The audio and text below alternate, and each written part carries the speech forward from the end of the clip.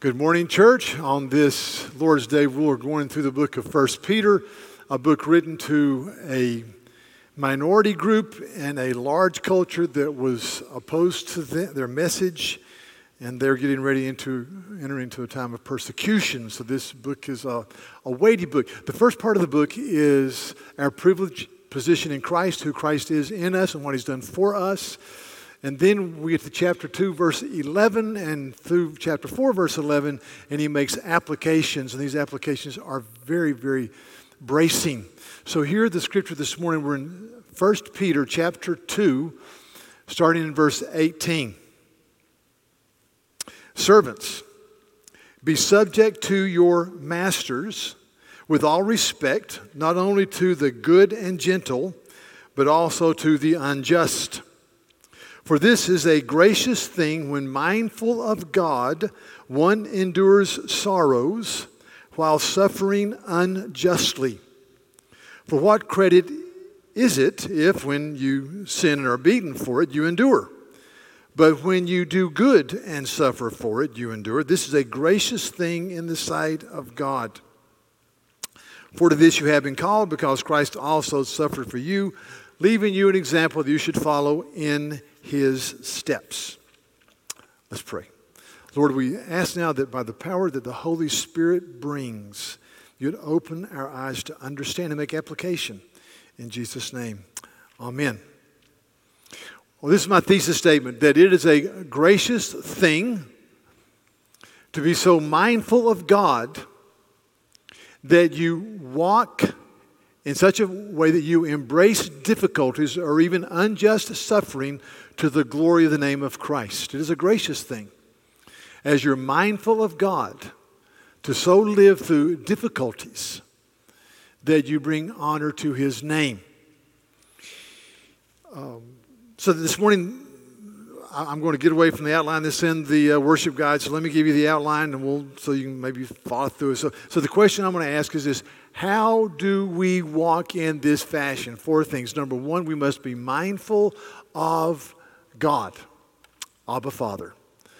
Number 2, we must understand that we are to rejoice in the hope of heaven. Number 3, that as we respond in a Christ-like fashion, it gives us a platform from which we can communicate the good news of Christ. And number 4, as we live in this fashion, we encourage our brothers and sisters to stay strong in their faith, so we're mutually encouraged.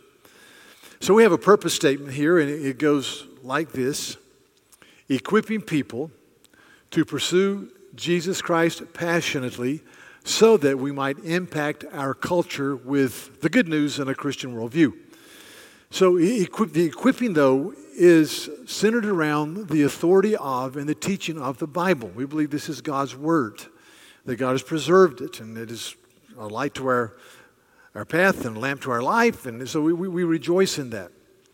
There's a little devotional called New Morning Mercies by a guy named Paul David Tripp, and in the book this past week on the 20th of October, he said that sometimes he would come home from his seminary experience in Pennsylvania, and he would go upstairs to see his wife in their little apartment as graduate students, and he would say this to her. He would say, I'm learning to think, I'm learning to think. And he says he didn't mean by that he was learning theological statements or going through confessions of faith, even though he was. He said by that I meant that I'm learning to make all of my life a part of the fabric of a Christian worldview that says Christ is Lord and supreme, and I must live as a called out disciple of Christ. And so he puts our lives together, which leads to human flourishing. So I'm going to take a digression, excursus, side road for a few minutes, and then we'll come back to this outline. So, it is a great sorrow to me to know that this passage, which says slaves, was used by evangelicals to support chattel slavery. And by that I mean chattel slavery means property slavery, that you own slaves and you can break up families and put them here and put them there, that you own them. There's a statement in the worship guide from Wayne Grudem, And this is what he says. Let me just read it. It's a paragraph. The horrible degradation of slaves in 19th century America gives the word slave a far worse connotation than is accurate for most of the society in which Peter was writing. Although mistreatment of slaves could occur then too, it must be remembered that the first century slaves were generally well treated and were not only unskilled laborers, but often managers, overseers, and trained members of various professions: doctors, nurses, teachers, musicians, and skilled artisans. There was extensive Roman legislation for their services, and they could expect eventually to even purchase their own freedom. So, very different. So when you read this in the context of the 1800s in America, it was totally at loggerheads with what this text is saying. And yet, I have men that I respect, their books are in my library, who would use this text to support chattel slavery. One of them is George Whitefield. I just wrote another book on George Whitefield. He was the point of the spear in the First Great Awakening, a great preacher. And yet George Whitefield bought 5,000 acres in Pennsylvania, 500 outside of Savannah, and he was trying to develop an orphanage in Savannah, but he couldn't do it because Savannah was part of Georgia. In 1735, the colony of Georgia had adopted an anti-slavery platform to their living, so you couldn't have slaves in Georgia. So George Whitefield, one of my heroes, worked hard for years and years to get that overturned. And so in 1751, Georgia embraced slavery.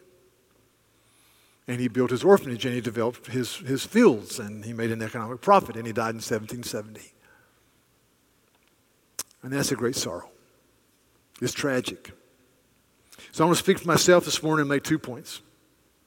Speaking as a part of the majority culture in this country. Brothers and sisters, you must know your heritage, your history, and own it. Don't say dismissively, that happened a long time ago. Don't say dismissively, my family did not own slaves. I've done my DNA research as much as I can. We were poor tenant farmers in Appalachia, North Carolina, or the other side came over from Germany in the 1880s. So I think I can safely say we did not, but I don't know. But that's beside the point. Or don't say people need to get over it and just move on. Let me give you 2 examples from my life. So I grew up in a small town, played sports. There was a family in town, African-American family. The one son was 2 years older than me, the best running back at our school by far and away to that point. Good running back, good guy.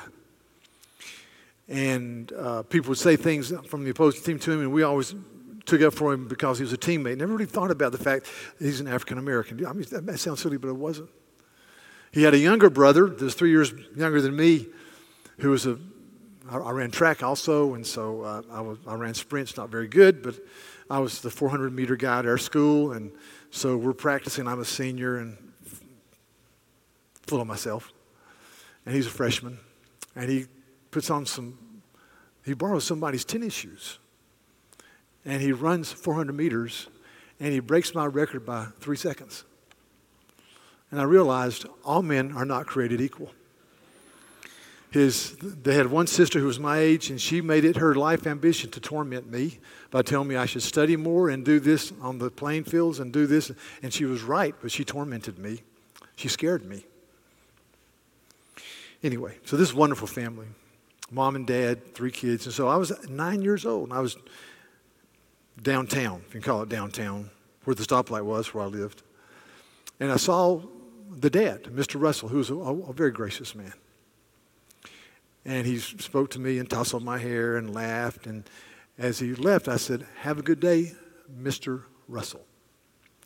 Well, I grew up in an environment where I said, "Yes, sir," "No, sir," "Yes, ma'am," "No, ma'am," and everybody older than me was Mr. and Miss. And if I ever did not do that, my mouth was washed out with soap.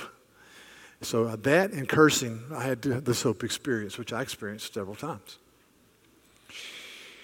Mr. Russell walks out, and a man that I knew and loved very much for years and years bent down and said, "Buster, when you talk to black people, you don't say Mr. or Mrs. You just call them by their first name. I'm 9 years old. I remember standing there thinking, that's stupid. You know why I thought it was stupid? Because it is stupid. Fast forward, I'm at the Citadel, taking a class under a history professor that I loved dearly, who professed his faith in Christ and was a wonderful man. And anyway, we're just having a class on the antebellum South, and this professor, who I respected, I was 20 years old, I was a sophomore or so, and he's talking about slavery. Very briefly, we talked about slavery, but he said, gentlemen, I take great pride in the fact that my grandparents in Louisiana owned slaves, because it shows they were people of economic viability. I remember sitting there thinking, I didn't say anything, thinking, that's stupid, because it is stupid. So it's sad. And I have to understand that's part of the culture in which I live. So brothers and sisters, I do not need to be dismissive. Because while I think it's silly that I didn't call Mr. Russell supposedly, if you live under that thought system, it is a drain to your spirit. Because you're a second-class citizen, like the Dred Scott decision, 1857, or Plessy versus Ferguson, 1896. It's just ridiculous. Recently, I picked up a book. There's on the New York Times bestseller list. It's about Robert E. Lee and Stonewall Jackson and how they worked together. And I've read scores of books on these men. And so I picked up the book, and it's a 350-page book, and I'm 80 pages into the book, and then I stop and say, I'm not going to read this book. I know how it ends. Jackson is mortally wounded at Chancellorsville in May of 1863 and dies. The war drags on for 2 more years, and in a nation of 31 million people, 620,000 men are killed. Boom. Do the math. It's horrible. And then after that, you have Reconstruction, and you have the Jim Crow laws, and you have the 13th, 14th, and 15th Amendment that tries to make things right, and you have Colfax, Louisiana in 1879, and you have this and this and this, and it is heartbreak after heartbreak after heartbreak, and it is a sorrow to my soul. I still sit and think, how did this happen? And so I look at this, I'm almost in of point number one. I think of 3 things. Number one, I need to be aware of how minority people feel in my culture today. Which means that I must have relationships where I talk. Which means, I want my relationships to be Christ-centered and Christ-focused. So I say to our minority friends, thank you for walking the path that says it's a glorious thing, a gracious thing in the sight of God when you're mindful of God and you embrace suffering and you just endure it. Number 2. Racism that says my race is ultimate. Nationalism that says my nation is ultimate. Family that says my family is ultimate is obliterated by the bloody cross of Jesus. Socioeconomic elitism is destroyed by the bloody cross of Jesus. It is impossible to stand at the foot of the cross and see God in the flesh dying for our sins and to walk away an arrogant person. It's impossible. Or an elitist. It's just impossible. I often think how people who are gifted, without Christ, how do you do it? So one of my favorite passages is Jeremiah chapter 9 in the Old Testament. The Lord says, let not the wise man boast of his wisdom, or the mighty man boast of his might, or the rich man boast of his riches. But let him who boasts boast of this, that he understands and knows me. Okay? So there are people here who are very wise. You have PhDs, you're good thinkers, and it's easy to be arrogant. There are people here who are mighty. You're head of companies, and your word is weighty, and it's hard to be humble. There are people here who are rich. I mean, you got it, man. You got it. Your retirement is set.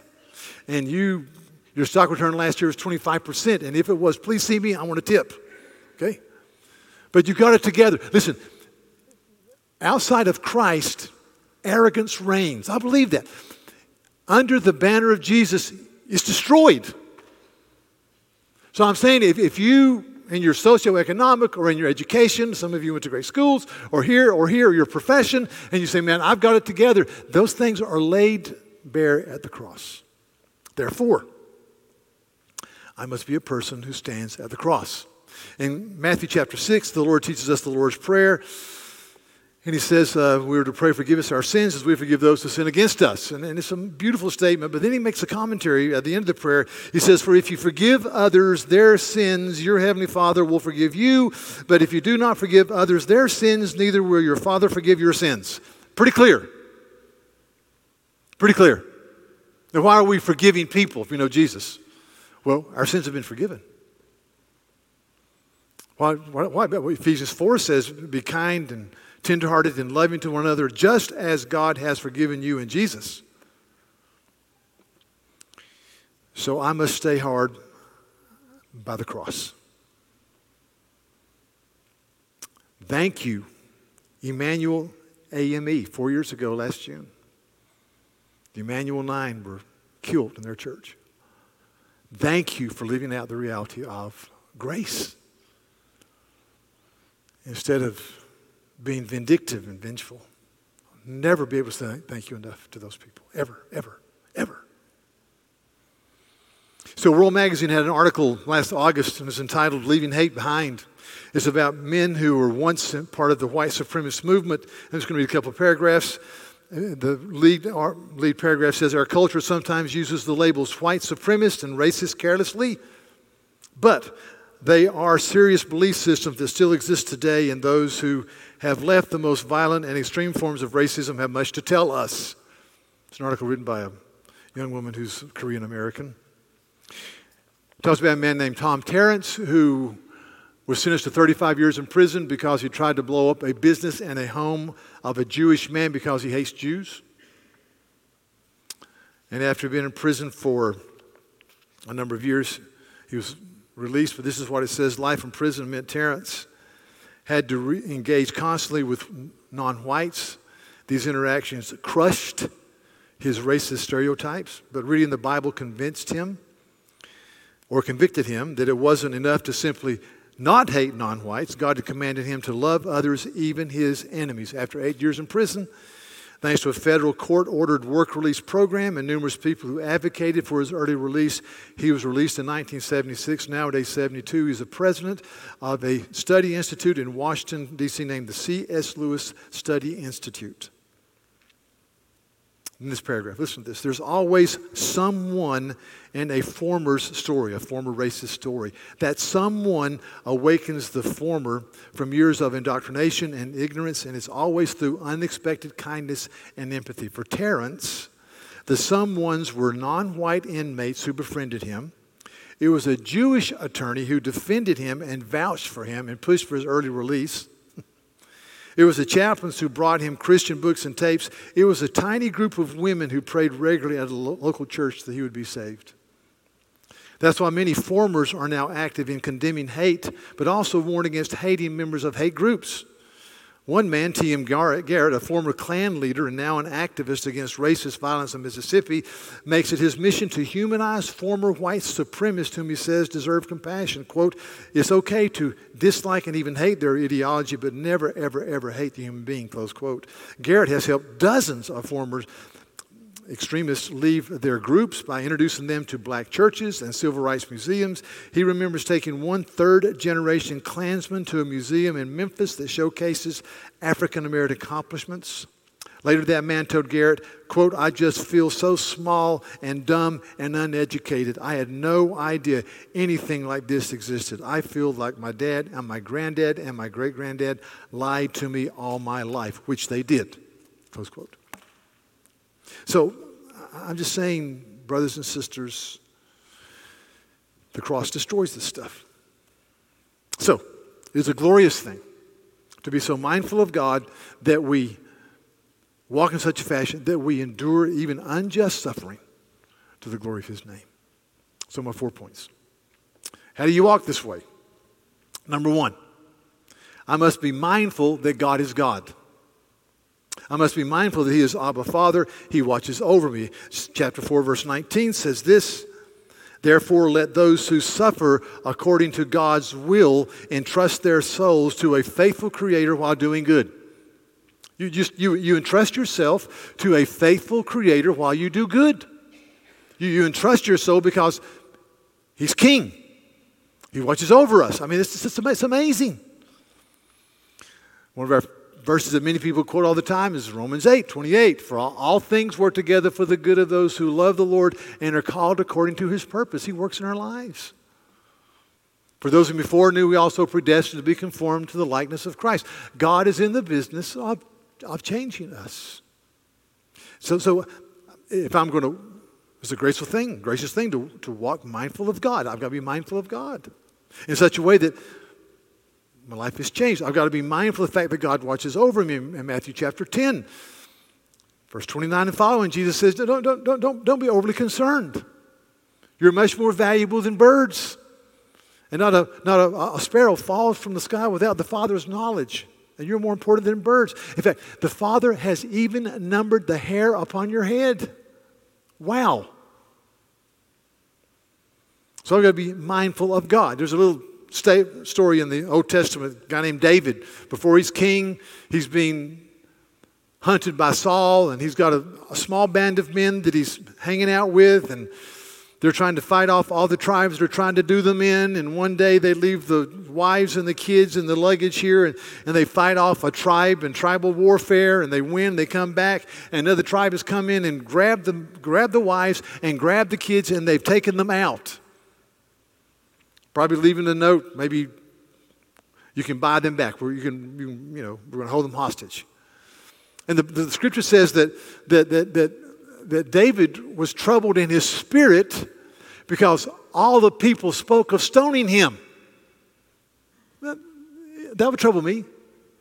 You know, David's hanging out with this group of, these are the guys he's been shoulder to shoulder with, fighting off bad guys, trying to do the right thing, and they take off the wives and the kids, another bad tribe, and they get together and say, well, maybe we should stone David. I mean, good grief, I would be troubled. I mean, troubled is a small word. It says, but David strengthened himself in the Lord his God. Wow. He became mindful of God. See? It's a glorious thing when you're mindful of God and you walk in such a way that you endure hardship.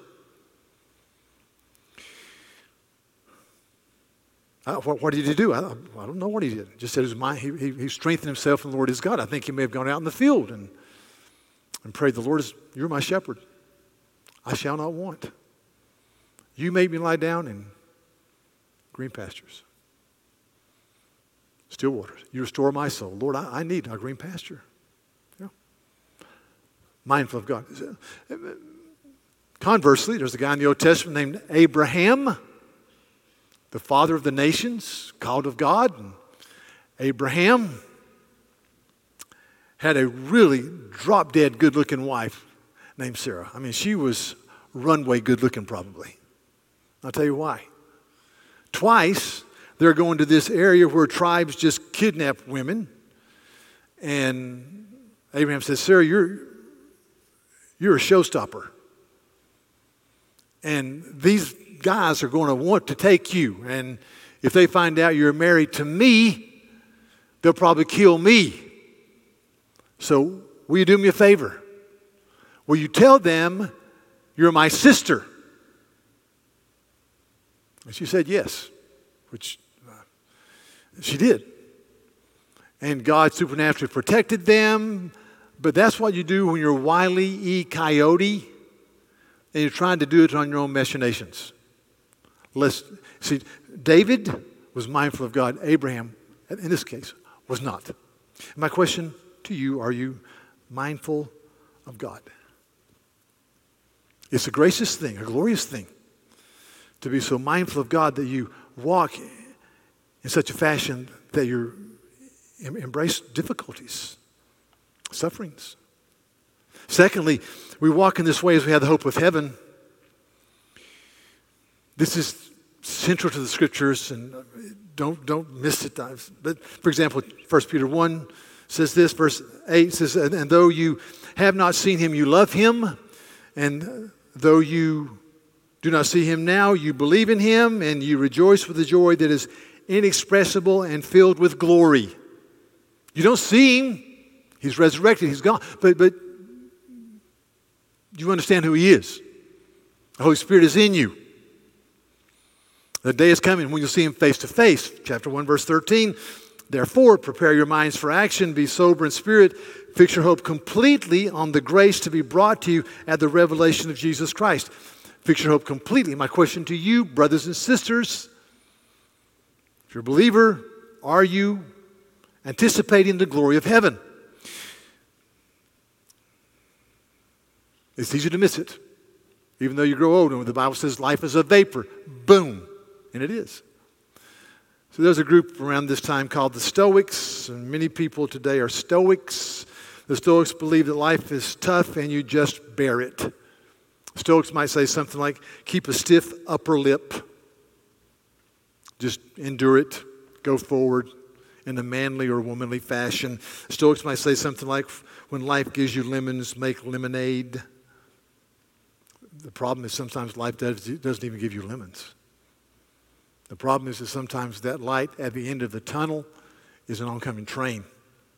Or they say the problem lived in New York is that the light at the end of the tunnel is New Jersey. That's not good. We're not Stoics.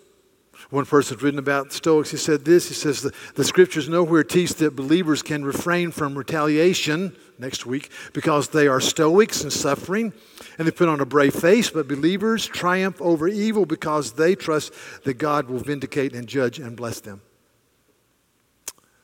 Some people are what we call nihilist or pessimist, or life is difficult, and their theme is curse God and die. Or Dylan Thomas, a famous playwright who was gifted but died of alcoholism, wrote a poem about the death of his dad, and he says, do not go gentle into that good night. Rage against the dying of the light. Rage. It says, curse death. Be angry. What are we? We're hopers. We have hope. The Bible calls it the blessed hope. We have an Abba Father. We have heaven. Matthew chapter 5, the Beatitudes, Jesus says this. He says, blessed are you when you're reviled, you're persecuted for righteousness' sake, for yours is the kingdom of heaven. Blessed are you when you're reviled and persecuted, and they say all kinds of evil against you falsely for my sake. Rejoice and be glad, for great is your reward in heaven. So I'll skip that beatitude. Happy are you. Happy are you when you're persecuted for righteousness' sake. Why? Great is your reward in heaven.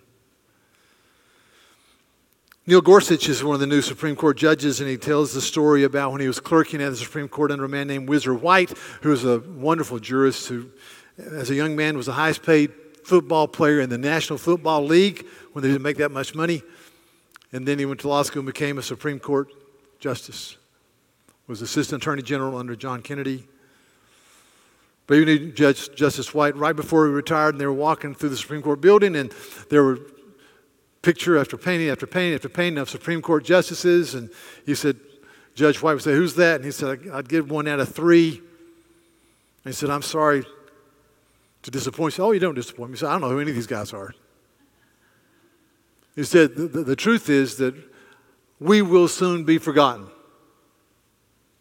And I read that and I thought, really, it was a statement of humility that we need to be men who do our duty now because life is short. But I thought, as a Christian, what's really cool is to realize that what we do now counts for eternity. It is so encouraging. I mean, like I mentioned last week, a cup of cold water in the name of Jesus gets the Father's attention. A cup of cold water. A cup of cold water. It's not bottled. It's not Desanti. It's not this flavored stuff that people pay $2 for. It's just a cup of cold water.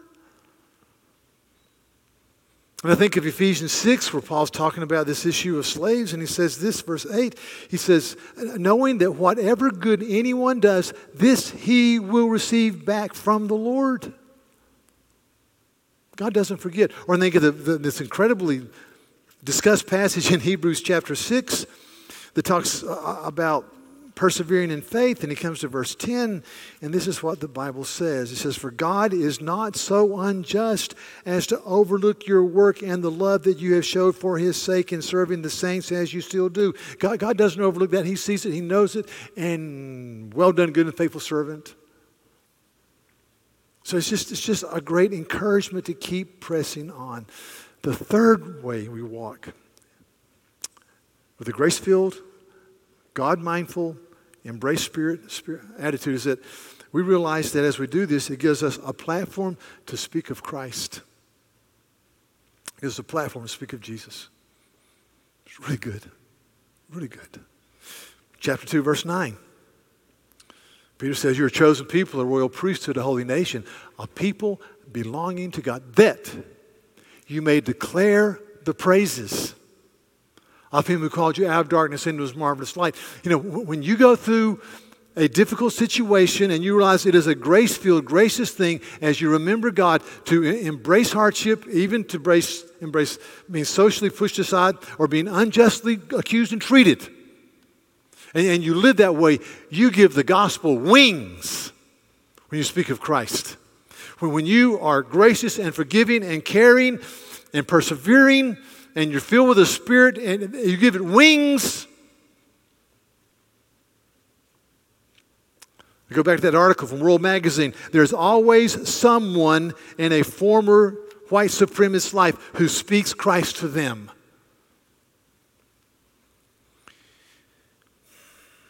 Fourthly,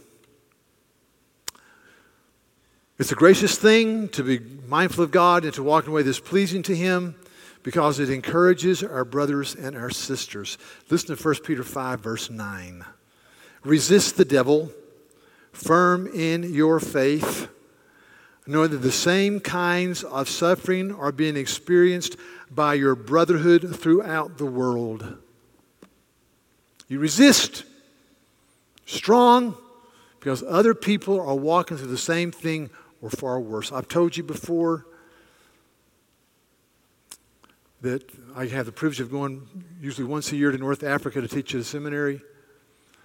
5 or 6 countries represented, 60 to 70 people. Last year we were in a prayer group with a group of pastors from Algeria. On the persecution index, they're in the top 25. Number 1 is North Korea, Sudan, Iraq, Iran. China and India are going up the scale. We're in this prayer group, and some guys are, because they're trying to be courteous, are trying to pray in English, broken English, but there's a translator translating for me the prayer concerns, and I'm sitting there, and it's a moving experience. And so we pray, and as we close, the man who's a dear man, kind of the leader of the group, gets a text, and he shakes his head, and he reads it to them, of course, in Algerian. It's translated that one of their brothers, a fellow pastor, the night before, the church where they worshiped had been vandalized, spray painted, the literature destroyed, and part of the building was burned. And he read that, and I kind of looked around the circle, and the leader went like this. He went like that, just shrugged his shoulders and shook his head. And what he was saying is, guys, we expect that to happen. I'm going,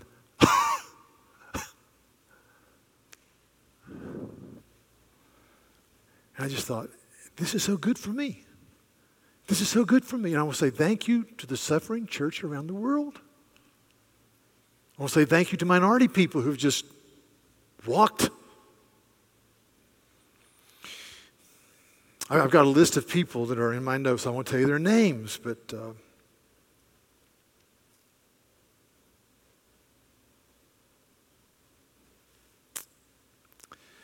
first service in the worship center, there's a guy in there who has cerebral palsy. I've seen him grow up. He's 21 now, and he's received awards for being a very gifted mathematician. They were singing the first song over there, and for some reason he's sitting up front. He usually sits on the side, and I'm standing next to him, and he smiles and he raises his hands and he starts doing this.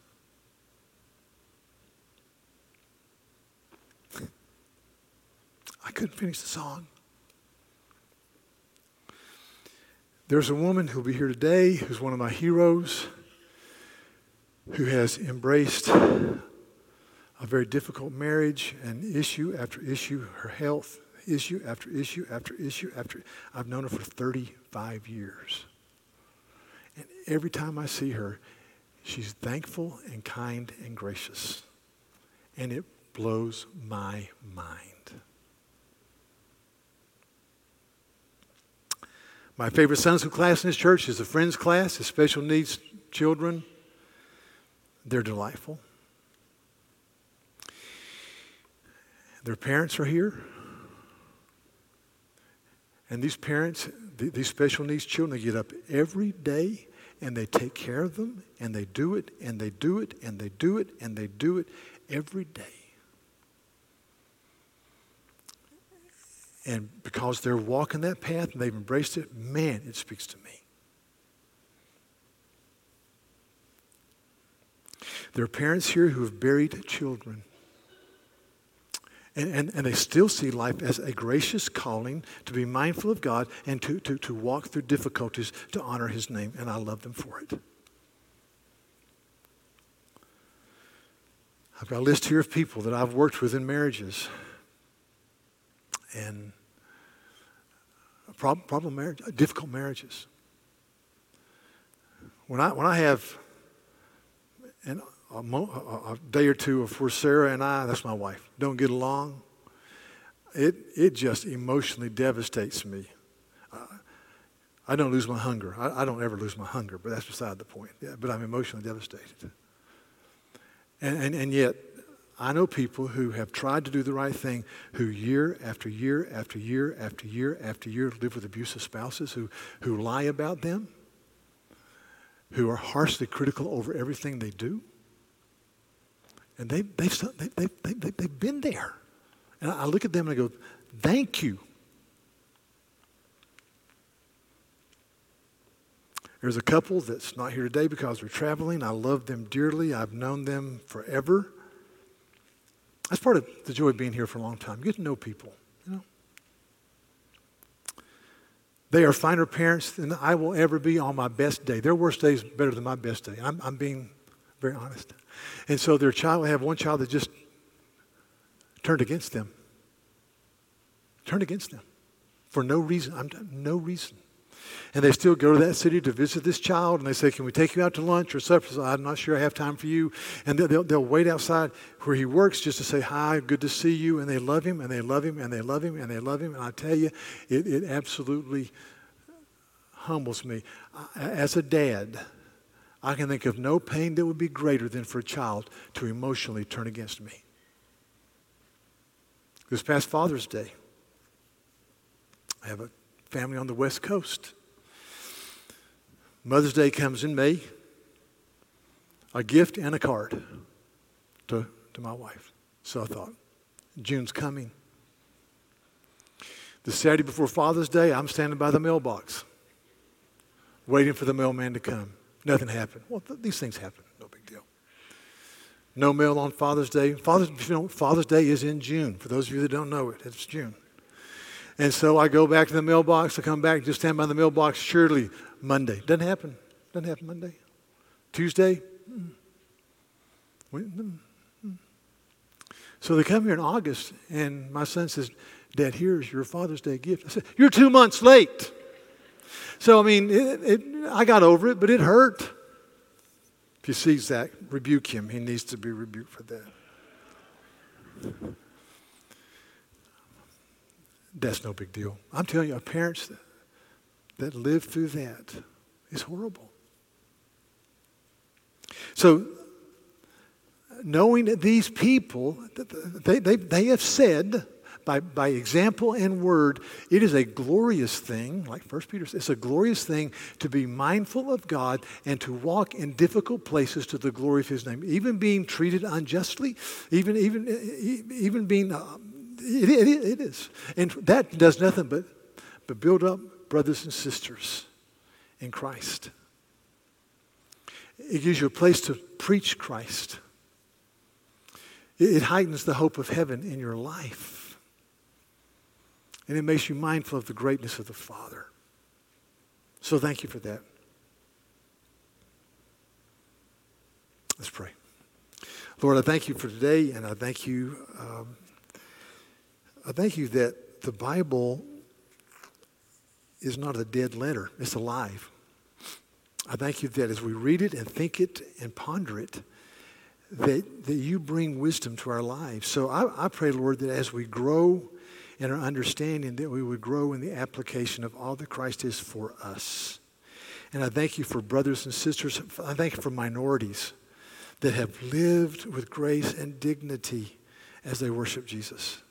I thank you for parents who have embraced children that are uncaring. I thank you for children that have embraced parents that are difficult. And I thank you for people just hung in their marriage and done the right thing. And I thank you for people who walk through very dark places, but they do it trusting you. And it does nothing but build up the body. And so forgive us for being unobservant. Forgive us for with a kind of disarming familiarity, dismissing issues that hurt people dearly. And teach us, I pray, in Jesus' name. Amen.